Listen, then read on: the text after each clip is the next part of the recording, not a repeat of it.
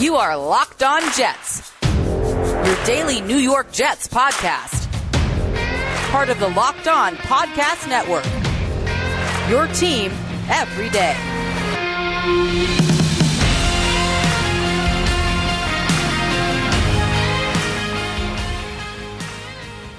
Welcome to the Locked On Jets podcast for Tuesday, April 27th, 2021. I'm your host, John B. from GangreneNation.com, sending a special shout-out to subscribers to this podcast. And to join that group and have new episodes delivered to your device each morning as they are posted, just go to your favorite podcast source and click the subscribe button.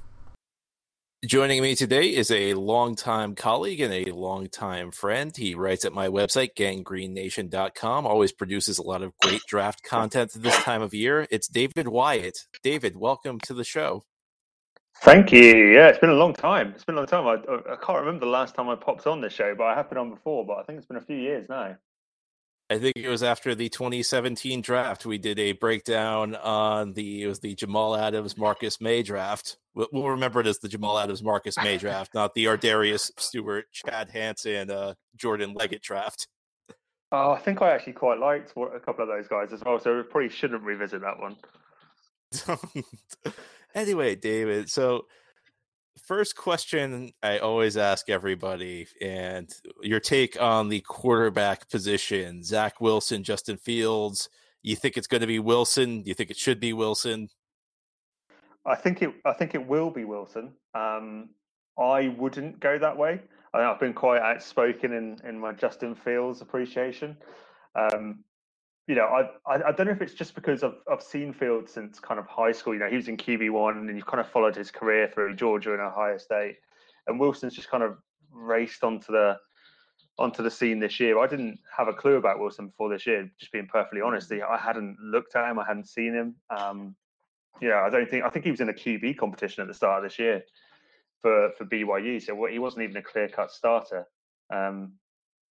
But yeah, I'm comfortable with Wilson. I think I saw your breakdowns on Wilson and Fields and kind of agreed with what you were saying on all of it. I'm pretty comfortable with both of them. I would just prefer to go with Fields personally. I just think he's a better thrower of the ball as an all-around game.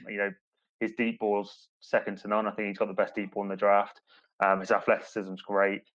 I think he can't get past his first read. I think that's been really overblown, and you touched on that in your Justin Fields breakdown. I think that's a narrative that's just been a little bit overblown, and it seems to be cooling down recently. Justin Fields is coming back into like a media darling over the last week after being broken down for 3 months. It's quite interesting.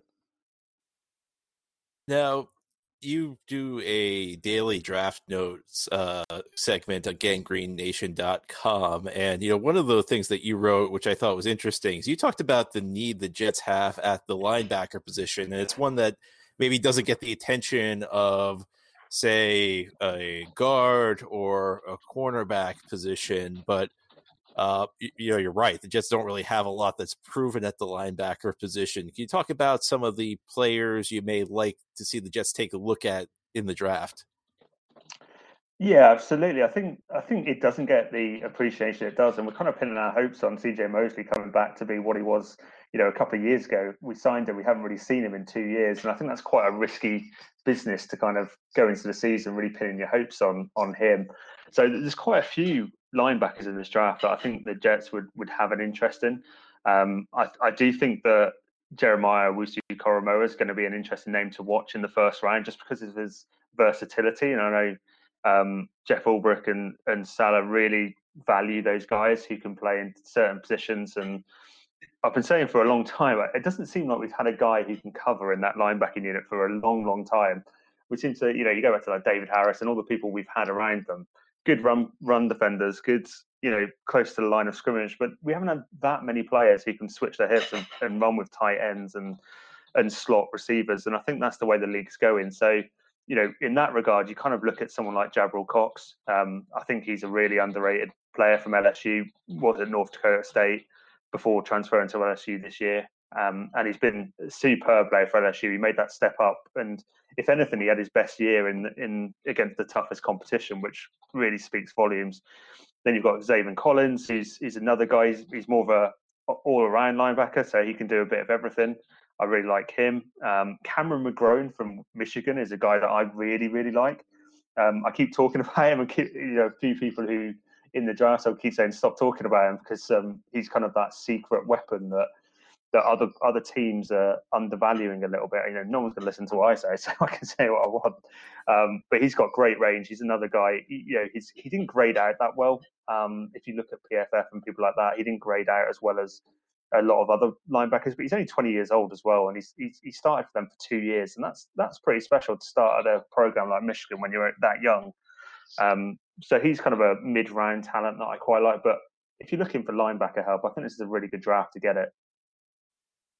Now, Matt Morrow of our website, ganggreenNation.com, appeared on our show yesterday. And I can tell you, David, there are two things you have in common. The first is that you both complimented the horrendous wait music that we have on the service I use to record these podcasts. It's the most annoying song you've ever heard if you are waiting for me to arrive to record the podcast. Most annoying thing. Like, I can't believe you and Matt both love it. The second thing, though, is you guys have both written extensively about Kendrick Green, the Illinois interior offensive line prospect. And I mentioned this on the show yesterday with Matt, that lots of Jets analysts, and both of you included, are big fans of his. Yeah, I talked to Matt quite well. First of all, John, that hold music is fantastic. So I'm not sure about your music taste. I've got it downloaded on Spotify right now. So let's just get that out of the way. But yeah, Kendrick Green is this guy that I came across quite a while ago. And I talked to Matt quite a lot. We go back and forth on private message on Twitter, talking about prospects we like and breaking them down. And both of us kind of looked at Kendrick Green and kind of went, man, this guy is absolutely perfect for the Jets. Like, the system we're going to run, the movement skills you need from your lineman, Kendrick Green offers absolutely everything. And I think here is Michael Nania. He's on Twitter. He does a lot of stats breakdowns. He kind of posted some breakdowns of kind of vertical and broad jumps for linemen that San Francisco used and linemen that Atlanta used. Not Atlanta, San Francisco under LaFleur. And all of them had some things in common, and they were kind of vertical jump, broad jump, those kind of aspects. And I went and had a look at Kendrick Green, so I saw his explosion off the ball would indicate that he would grade out really highly in those regards. And he was 99th percentile in vertical, 100th percentile in broad jump, 99th percentile in 40-yard dash, 97th percentile in the 10-yard split. And that shows kind of his explosion off the ball. And if we're going to use a lot of those caravanning kind of lines to the sideline to open up those gaps in the run game, he's just going to be the ideal player. I mean, he's my favourite prospect in this draft, and I've already been saying to Matt and a few others, I'm enjoying the last couple of days that I can dream that he's going to be a Jet before he gets snapped up by someone else and I have to forget about him. Bet Online is the fastest and easiest way to bet on all your sports action. Baseball season is in full swing, and you can track all the action at Bet Online. This week has a ton of sports action on the go as the NFL Draft is on and the Kentucky Derby is back as the first leg of the Triple Crown begins this weekend. Get all the latest news, odds, and info for all your sporting needs, including MLB, NBA, NHL, and all your UFC, MMA action. Before the next pitch, head over to Bet Online on your laptop or mobile device and check out all the great sporting news, sign-up bonuses, and contest information. Don't sit on the sidelines anymore, as this is your chance to get in the game as teams prep for their runs to the playoffs. Head to the website or use your mobile device to sign up today and receive your 50% welcome bonus on your first deposit using promo code LOCKEDON. Bet Online, your online sportsbook experts. This year, the Locked On Podcast Network is partnering with the Draft Network to cover the NFL Draft live. Get insight and analysis from Locked On local experts and the Draft Network's national experts. Subscribe to the Locked On NFL YouTube page to watch live 3-day coverage of the NFL Draft, April 29th through May 1st. Now, there's another offensive lineman you have written about recently, Drake Johnson, out of Kentucky. And you mentioned that the Jets may not, people may say the Jets don't have the biggest need at center, but you don't necessarily agree with that take, and you think that maybe the Jets, if there is a player who is available at the right spot, maybe should look at the center position. Yeah, I think at the minute we've obviously we're sorted at center for this year. And I do think that Conor McGovern's going to be better in this system. I think it suits his skill set a little bit better. And we can't really move on from anyway, just for the salary cap situation, the money owed. But after this year, you can move on from Conor McGovern. So if you needed to open up more space, and let's just say Conor McGovern has another poor year, because I thought he was very poor last year. I haven't looked at the stats, but he didn't seem, pretty much everyone on the offensive line was poor last year, but McGovern especially. Didn't think he had a good year. And Drake Jackson's kind of a fourth, fifth kind of round center from Kentucky. He's been graded out really highly in zone. His pass protection, I think he's given up 1 sack in 3 years, 1 hit in 3 years. His hand placement is absolutely ideal. I know Matt likes Drew Dalman from Stanford. He's another guy. He's another center that is in that range, 4th to 6th round that we could potentially look at. But he's just got a lot of talent. He's really undervalued. He's a little bit slight for the position, but I think, get him in an NFL weight program. He can put some more weight on, and it won't affect his kind of athletic and his movement skills. So yeah, Drake Jackson, Drew Dalman. I do think there's value in taking them in the mid to later rounds. Now, on today's column, you wrote about edge rushers, in particularly some of the options for the Jets at 23. Could you go over your thoughts on them? Yeah, so edge isn't my preferred option for 23, but I keep seeing rumors about the Jets potentially looking in that position, and Robert Saleh does love his edge players. That can't be denied. So there are a few players, but there's no real prospect that you go, I'm going to pin my hat on this guy, and I'm pretty confident that he's going to be, a premier edge defender in the league. I think Kwity Paye's, I quite like him. I think the first comment I saw on the post this morning was no to Kwity Paye, so that's always quite interesting. But he's kind of got that explosion power combination that I quite like. Other people are kind of looking at Jalen Phillips, but he makes me really nervous. He has said that one more concussion could be the end of his career. He's retired already and then reversed that decision. That makes me really nervous at 23. If he fell to mid-second, late second, or early third, that's a kind of value where you could take a risk. But at number 23, when you're in a position like the Jets, we've got so many holes to fill. The thought that one more concussion and he might hang it up is enough to put me off. Jason Owa is another guy that I don't like players, edge players especially, don't have any production in college, and I think he's coming off a year where he's had 0 sacks and 171 pass rush snaps, and that to me says, there's something there that's not quite working. But he has got the raw physical skills, got a hell of a lot of juice there. So he's an option, but I would prefer not to go edge in the first round. I just wanted to cover a few guys just in case we did go in that position. Well, you talk about Jason Owa, but David, here's the counter to that. When have the Jets ever gone wrong taking a Penn State player with no college production early in the draft? That's very true. Very true. It's never happened. I did a podcast a few weeks ago where I started talking about Hackenberg, and I honestly was not trying to get myself fired up, but by the end of it I was kind of yelling about it because I just started recalling that pick and getting myself more and more fired up over how ridiculous it was. So maybe we should move on. I think there's a story on ESPN not that long ago about where it all went wrong for Hackenberg in New York, and it was kind of at the moment he got drafted was where it went wrong. In no universe should he have been that high. Let's move on. My other favorite part of that story is how nobody will speak on the record about what happened. Nobody's touching that. Nobody was around. Which you can understand why Todd Bowles, who's still in the NFL, may not want to speak about it because he's got to it's not good for Todd Bowles to speak on the record. But there are guys like Chan Gailey or Mike McCagnon who aren't in the NFL who want nothing to do with talking about this. They're hoping that we all forget that it happened. That's what it is.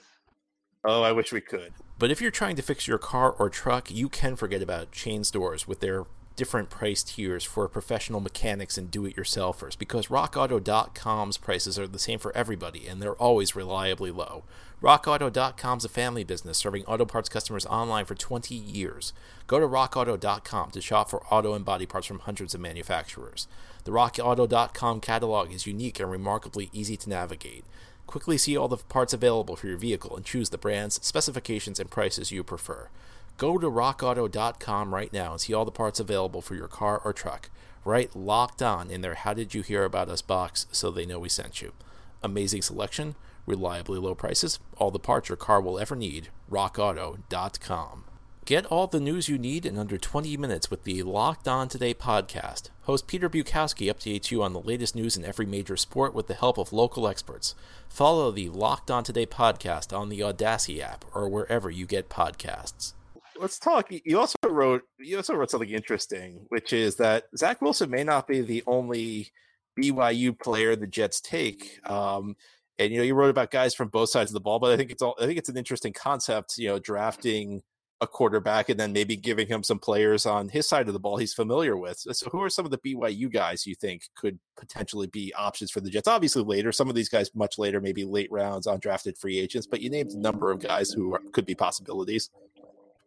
Yeah, and I kind of go back and forward with if it's a good idea or not. If it's better to have Zach Wilson have to stand on his own 2 feet when he gets into the Jets locker room, rather than have a familiarity with, maybe he'll go off with a couple of the guys from BYU. But if we were to do it, and I could see why you would, Brady Christensen's an offensive lineman that would probably go inside to guard at the next level, but he's just a really good technician. If you want to see good offensive line technique, go and watch Brady Christensen. And what I always say when I was first introducing a couple of people to Brady was you've watched Zach Wilson highlights here. You've watched Zach Wilson game tape. How many times did you see pressure coming at him from the left-hand side? And it was barely any. I think he allowed 3 sacks in 3 years. I'm not sure how many sacks. I think there's only 1 this year or 0 this year.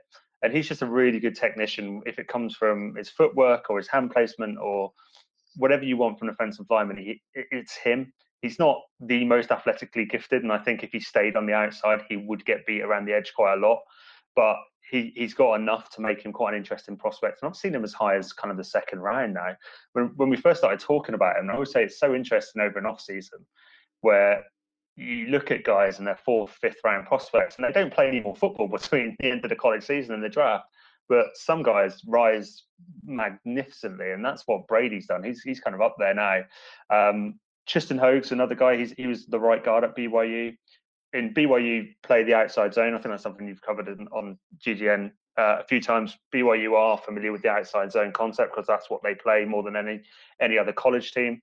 So he's another guy. Dax Milne was one of Zach Wilson's favourite targets, and he's got this great foot quickness off the line. He looks a lot quicker than he times, so he didn't time overly well in the 40, but if you actually watch him, he gets open quite easily. Obviously, the level of competition has to be taken into consideration, but he's a late round guy that I think would be quite interesting. Same with Matt Bushman as well. I mean, he missed the 2020 season, and I can't imagine there's anyone more gutted to miss Zach Wilson's 2020 season than Matt Bushman, because he was a really popular target for Wilson until 2019. So I think his value would have skyrocketed this year. And he's a guy, he's got really good speed. He's a little older. I think he's 26 at draft time. So he's going to be quite old for a draft prospect coming in. So that's going to hurt his stock a little bit. And the other guy just to watch out for is Troy Warner. So he's Fred Warner's younger brother. So obviously there's some familiarity with Salah and Warner in San Francisco. And he's had loads and loads of injury issues at BYU. But when he's actually got on the field, he's quite an impressive prospect. He shows up well. So yeah, there's lots of BYU prospects in the draft, which is great for that school and probably tells to why they had such a good season. We just talked about one infamous moment in Jets draft history with Christian Hackenberg. This reminds me of another less infamous moment because it was a late round pick. I think it was a 7th round pick. But back in 2011, I remember the Jets took Scotty McKnight, who was Mark Sanchez's best friend. And I remember this because, first of all, that was the draft I was actually at covering it. But second of all, people on our website made some comment, they only drafted him because he's Sanchez's best friend. They don't think he could actually play. And I made fun of them. Like, come on, the Jets, nobody would do something like that. And then the book Collision with Low Crossers came out, and that's actually exactly what happened. Rex Ryan had promised Sanchez that they would draft McKnight. And, nobody in the front office thought McKnight could actually play in the NFL. So this is just bringing it all back to me today. Well, I think Dax Milne's a little bit better than Scotty McKnight. I don't think I ever heard of Scotty McKnight before the Jets drafted him. Did he ever catch a football for the Jets? I can't remember him ever getting on the field. No, I don't think he ever made the team. I think the first year, his rookie year, he got injured in either training camp or the preseason. And then I don't think he ever made the team. He may have been on the practice squad, but I don't think he actually played a game for the Jets. Yeah, I think he did his ACL, didn't he? I do remember him doing his ACL, quite a serious injury at some point. Maybe that's what slowed him down. Yeah, all I can remember is just me like being condescending and laughing at people saying, of course the Jets think this guy can play, and then we found out years later that was not the case. That the people I was making fun of were right. Defending a professional organisation, the Jets wouldn't just do that for friendships. They're professional. They're a business. They're looking for winning. Yeah, no. And I mean, just think about that. Think about me making those comments. I mean, does that sound like the Jets to you? Well, hopefully going forward. Anyway, David, great chatting with you. Thanks so much for finding the time today. And David and I had a little. David's over in the UK, so we had a little timing mishap where I thought it was a different time in the UK, but David was nice enough to help me out even after my misfire setting this thing up. So, David, thanks so much. No worries. Thanks for having us, John. Look forward to the draft night. Thank you for listening. This has been the Locked On Jets podcast, part of the Locked On Podcast Network. As always, if you enjoyed the show, subscribe to it and leave it a 5-star review. Have a great Tuesday, everybody. We'll be back tomorrow with our weekly mailbag.